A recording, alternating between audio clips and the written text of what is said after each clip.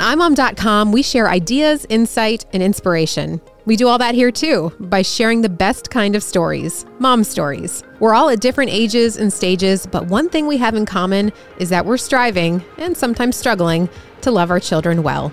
It's the iMom Podcast. Welcome to this week's episode of the iMom Podcast. I'm Abby. Susan and Chloe and Megan are here once again. We're getting very close to Chloe's due date, and which is very happy news and exciting news, and we're just so excited for you. Today, the day that this episode releases, is September 11th, and I kind of feel like this episode is going to be one that maybe people will listen to it today or this week, but it's the thing that someone is going to search for when they need it, because these tragic events happen. And in those moments where they happen, moms and dads want to know, like, what do I do? How do I parent well when a tragedy happens? So my story today is about September 11th. On the 10th anniversary of September 11th, my first son was born. So my older son's birthday is 9/11/11. He was due on the 21st, which is right around Chloe's due date. And when I got my due date, my mother-in-law was like, oh, he's got to be a 9/11 baby. Wow. And I was like, no, he's not. That's 10 days early. Why would my first son come 10 days early? And lo and behold, he came 10 days early and arrived on the 10th anniversary of September 11th. And my sister texted me, because she lived in Atlanta at the time. She texted me and she's like, this great, like, congratulations. And she said, I can't even say it without tearing up. She said, you know, there's a lot of like hard news today, but he gives me so much hope, which was just really great. So throughout his life, he has had his birthday on September 11th. Yeah. And a couple years ago, it was, because today's a Monday, his birthday was on Saturday. We had the birthday party for him. And someone even said, and he's like, oh, well, why would you have the party today? And I was like, well, because it's my son's birthday. And that's, you know, how it's his life, and we're going to celebrate it. But every year throughout his birthday, things happen at school where it's like, you know, how do you talk to him? He wants to be at school celebrating like kids do, get their fun pencil, get their crown or whatever.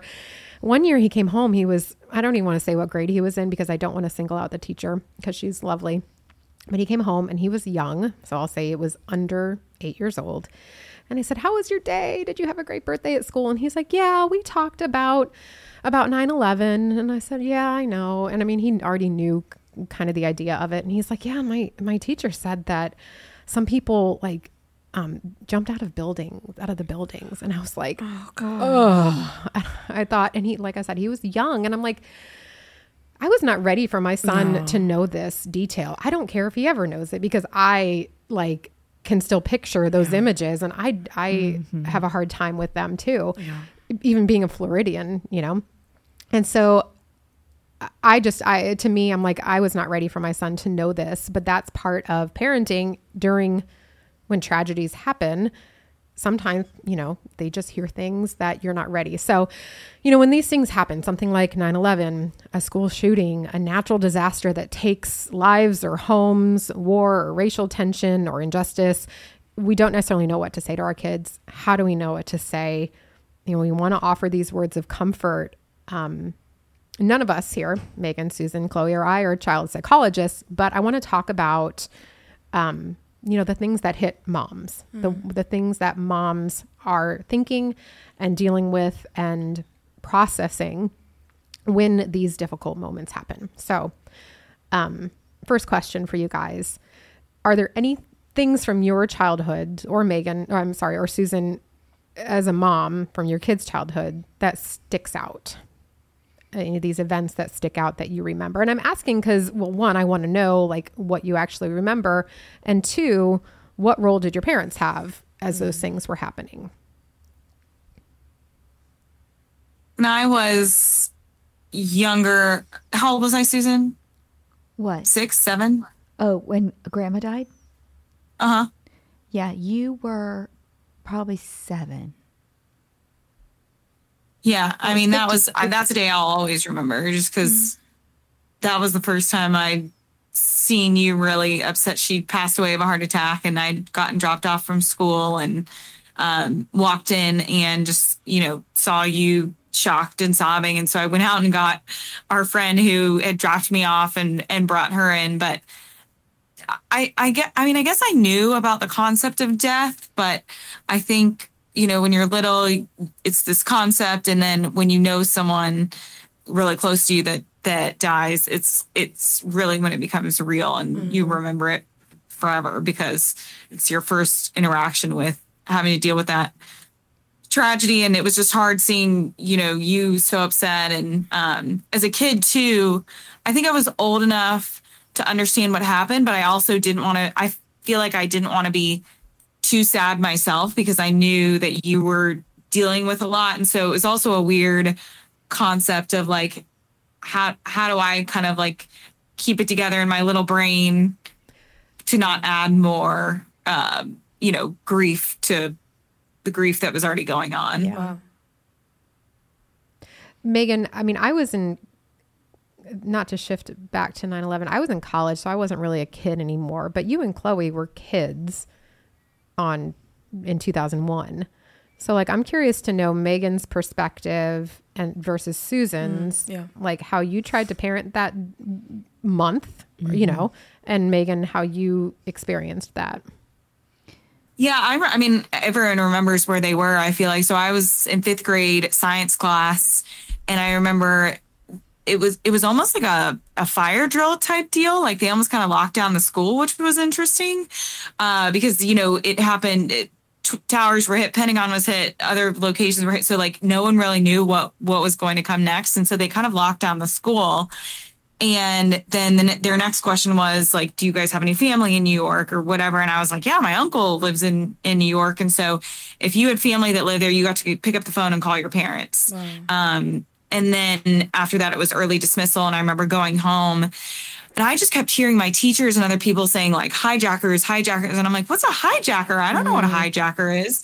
And so then I had to learn what a hijacker was. And I was like, why in the world would someone ever want to do that? And then it, spirals into this whole thing of like, there's bad people in the world. And so I remember after that, and then I remember there being talks of war because George Bush was, we had the news on all the time and George Bush is talking about going to war. And I'm like, a war is happening. I you're so little. And these things, these concepts, I think in my mind, at least, just got blown way out of proportion. And I was terrified. I was thinking like a hijacker is going to hit our house, so then I feel like fear just crept in, and my parents did explain the best they could, I think, what was going on. But I don't know how you really sugarcoat that situation. Well, because Susan, you didn't have a choice. Like probably every kid at school, Chloe, I'm guessing because you were even younger. I was in 1st grade. I mean, did they announce it at school? Yeah, and my mom, I don't really remember it, but because I grew up really close to the Kennedy Space Center, so people were afraid they were going to target that. So my mom pulled us all out of school. A lot of parents did. So, I mean, it's like parents didn't have a chance to get in front of it. No, we didn't. So I remember standing in front of the TV because a friend had called me and said, you've got to turn on the TV. And then a bunch of us were like calling each other. We didn't even have text back then. You were literally on the phone with friends. And we got the message that our schools were shutting down and we had to go pick up our kids immediately. Oh my gosh. So then they're home watching the TV with us. Yeah. And, we were crazy parents. You didn't hide things from your kids. We were pretty transparent. We kept the TV on and we watched what was unfolding. And we live 2 miles from MacDill Air Force Base. So it was also, they were ramping up and you could hear the planes going overhead. Wow. So you knew, and I think you guys even had drills at school going forward of getting under your desk and just, because of where we live. And we did talk about it a lot. We didn't really hide anything from our kids. This is life. We believe in our country. We will get to the bottom of this. And,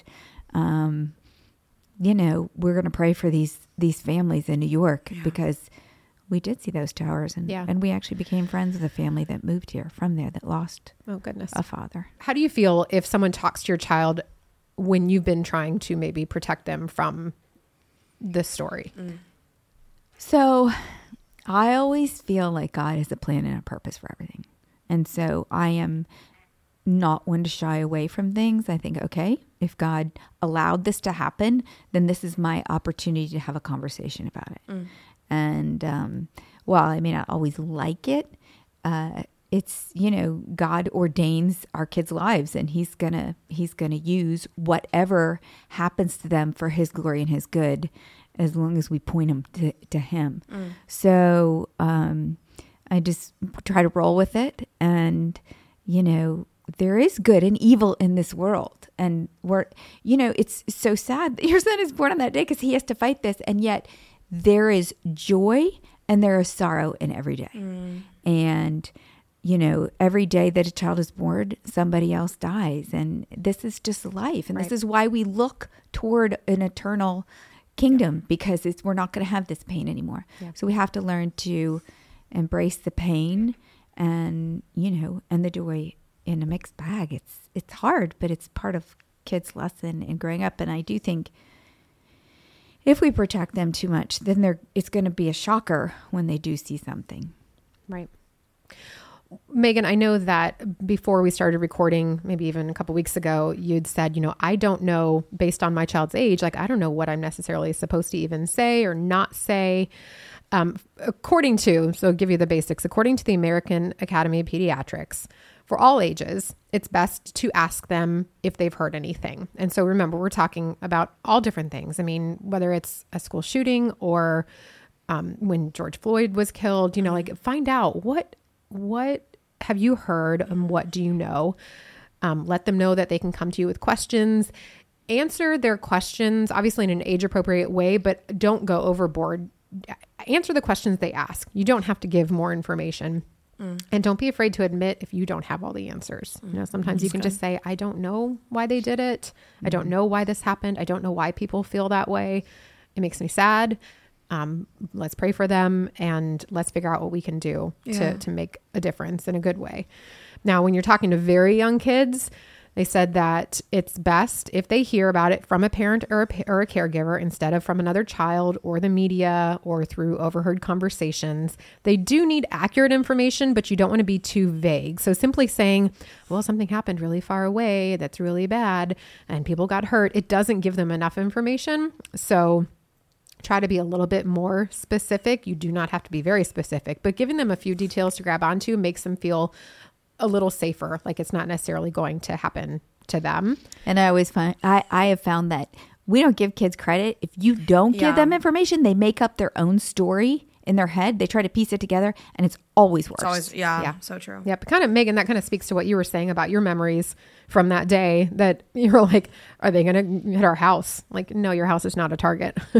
But for a kid. Well, and I mean, my picture of going to war was like, the 1700s when they're physically like battling each other on a field. And I'm thinking like Iraq is coming to invade, like I'm just had this like really blown out of proportion picture of what I thought was happening next. And it freaked me out. I was terrified my dad was going to get called to war. My dad, pastor, like I don't know where I got that information from, but yeah. Right. At some point you heard about being drafted. Well, I think my friend's dad was a reserve in the Marines. And so she was talking about her dad. Yeah. Yep. Now for older kids, so we're talking grade school and teenagers, and obviously you're going to approach them differently, but as a whole, again, asking them what they've heard, asking if they have questions or concerns, and then replying with something like, yes, in this city, in this state, there was this crisis that happened. A lot of people were hurt, but people who are in charge are doing the best that they can to make sure it doesn't happen again. And then following up with like questions and saying, maybe a week later, have you heard anything else? Do you have any other questions? Understand if your child responds in a way that you don't respond. Like a teenager might get angry or might be sarcastic because they don't know what the right emotion is to process something like this. Just know that every child is going to react differently and it might not be the same way that you react. I think that that's important. Yeah. And considering your child, I mean, if you have a 12-year-old and a 6-year-old, you're not going to have the conversation together. Those conversations are going to sound differently. If you have a kid that feels safer by knowing more details, you might not tell them the same thing that your child who just needs to know the very basics and just wants to earmuff. Otherwise, it's going to be a different conversation there. I think too, sometimes you can listen to the news, which gives them comfort because they feel like they're hearing everything without doing it visually. Like, because sometimes it's the visuals that really scare. Whereas if they hear, they're getting the information, but they're not going to have things that torture them later in their mind. Yeah. Well, and I think that, I mean, I know that on most of these things that have happened, I end up watching a lot of the news, and it doesn't feel good after too much. I'm like, I just need to turn it off. And fortunately, I'm in a position where I can just turn it off. I know some people, it's life, but our kids just don't need to get the 24-hour news cycle. No. Megan, have you had to explain lockdown drills to James? No, they have fire. So he has a little preschool, and they did up the security due to all the school shootings, unfortunately, but or not unfortunately. Fortunately, they upped it. Unfortunately, due to the situation. But they do fire drills, and I am not kidding. I don't hear a lot about what happened at school. James just isn't a big talker after school, I think, because he's tired. But I will always hear when they had a fire drill because it scares him. And our smoke alarm in our house really scares him. Unfortunately, I have set that off a number of times. And it literally scares him. Anytime he sees like the stove steaming, he's like, "You're going to set off the smoke alarm." And I'm like, I'm going to turn on the fan. It's okay. But I have a feeling that will scare him I don't think they've explained the school shootings to these kids because they're just way too little. Yeah. But even the fire drills scare them. I mean, he reports back to me every day they had a fire drill. Yeah. I remember fire drills used to scare me. Like your adrenaline kind of shoots up, and it's like loud. Imagining this emergency situation. It's so loud. It's so loud for them. I mean, it goes on forever until everyone's out of the building. It does. And did they ever do like the simulation with you guys, like where the fire truck would be there and like they would have some students outside, like as if they were, like terrified children. Sounds traumatizing. Maybe like a classmate laying next to the fire truck. And like, what is going on? Oh, gosh. They warned us ahead of time that like some kids have been selected for it, but it's still like can really obviously leave a mark. And carry 40 years later. Active shooter drills scare your boys, or they kind of understand it? My little one doesn't really say much about it, but yes, I'm going to say it probably does. My older one is my safety kid, and so he tells me, he's like, "Mama, we have a fire drill today. We have a lockdown drill today." He gets excited about it because I think that he just wants to feel safe, and knowing the procedure makes him feel safe. I do know that one teacher, one year, he told me, he's like, this teacher told me that if something happens, I'm in charge of grabbing the phone and blah, blah, blah. And I was like, no, you are in charge of getting under your desk or doing exactly what the drill tells you to do. You know, I'm like, do not be that kid, the safety, who goes last. Right. But so I know that probably a lot of moms are like, how do I explain a lockdown drill? What do I do if my child asks? The first thing is, explain what a drill is. A drill is practice. You know, we do drills because we want to be prepared and we want to be safe. Yeah. And then if you compare it to like, I mean, a fire drill is still scary, but I don't know. As a kid, I would imagine a active shooter drill would be scarier. Like that to me, I don't know. Maybe they're both scary, but if you say, we do fire drills, we do tornado drills, we lump these all together. These are all drills because it's part of this routine. We build a routine. How do the kids know the difference? Because we didn't have active shooter drills. Right. So how do they know? What kind of bell is it? Are there different bells for fire? Because fire, you get out. Active shooter, you hide. For my kids' school, I don't know if it's a different noise, but they have like these boards in their room that have like words that come across. And so that alerts them to what it is. Can't read? Well, the teacher knows that, and the teacher knows what to do. Yeah. Interesting. Well, and I went on a website for teachers where they talked about like, how do you explain to your students why we do active shooter drills? And this one first grade teacher said, I tell them that we do this drill to practice being safe if the police are trying to catch someone who's doing something wrong, and that this person could be far away. They could be many streets over, and that's usually the case. But since we're not sure, we just need to stay safe and quiet in our room. And that kind of helps them not feel so scared about doing the drills because they're telling themselves, okay, this could be happening far away, but we need to do whatever is possible here within this space. Yeah. And talking to your kids about possibility versus probability. It's possible that we could have a fire drill or that we could have a fire. It's possible that these things could happen, but it is not probable that these things will happen. And that kind of might help put their minds at ease a little bit. That's like why we put on a seatbelt in the car. It's possible, but it's probable we won't. Yeah. Yep. It's true. I was texting with some friends about this. Like, you know, how do you feel when you have to have these conversations with your kids? And the general consensus was, we just don't want to take our kids' innocence, you know, like having these conversations, we end up having to tell them things that we're like, oh, I don't want you to know this. I don't want you to have to process this or know that these people exist or that this danger is out there. But I think that it's something that we do have to do. And like, I was talking with one of our coworkers here who's Black, and he was like, you know what, when George Floyd died, we have to talk to our kids about it. Yeah. For someone like me, that's not like, my parents don't get the liberty of talking about it or not talking about it. This is life. Yeah. This is a conversation that is just part of my life. It's not, you know, so I felt bad. I'm like, gosh, I get to choose whether or not my kids know that this evil exists. For you, you know that this evil exists. Wow. There is no choice in the matter. And so I think that we just have to respect that and be willing to have some of those conversations with our kids. And I think it's like a lot of things, if you talk about it, even the younger they are, and they grow up knowing, well, this is just what we do. And this is why, because these things, like you said, can happen. Yeah. Mm-hmm. And, but if we act like it's a big deal or that we don't want them to know about it, it almost makes it sometimes a little bit more scary. Yeah, I agree. Have you guys heard that quote that it's overused now, Mr. Rogers thing about like, look for the helpers? You know, it's the idea, anytime that something bad happens, you can tell your kids, look around for who is helping, because there's always somebody that is jumping in and being courageous. Look for those helpers, and you'll realize that there are good people, that people care about one another. I think that that's one thing. That's good. I think to be transparent in your grief and sorrow too. Yeah. Because, you know, in the case when my mom died, I can't ever remember being more shocked or sad. And they came home right after I found out. So I was a mess.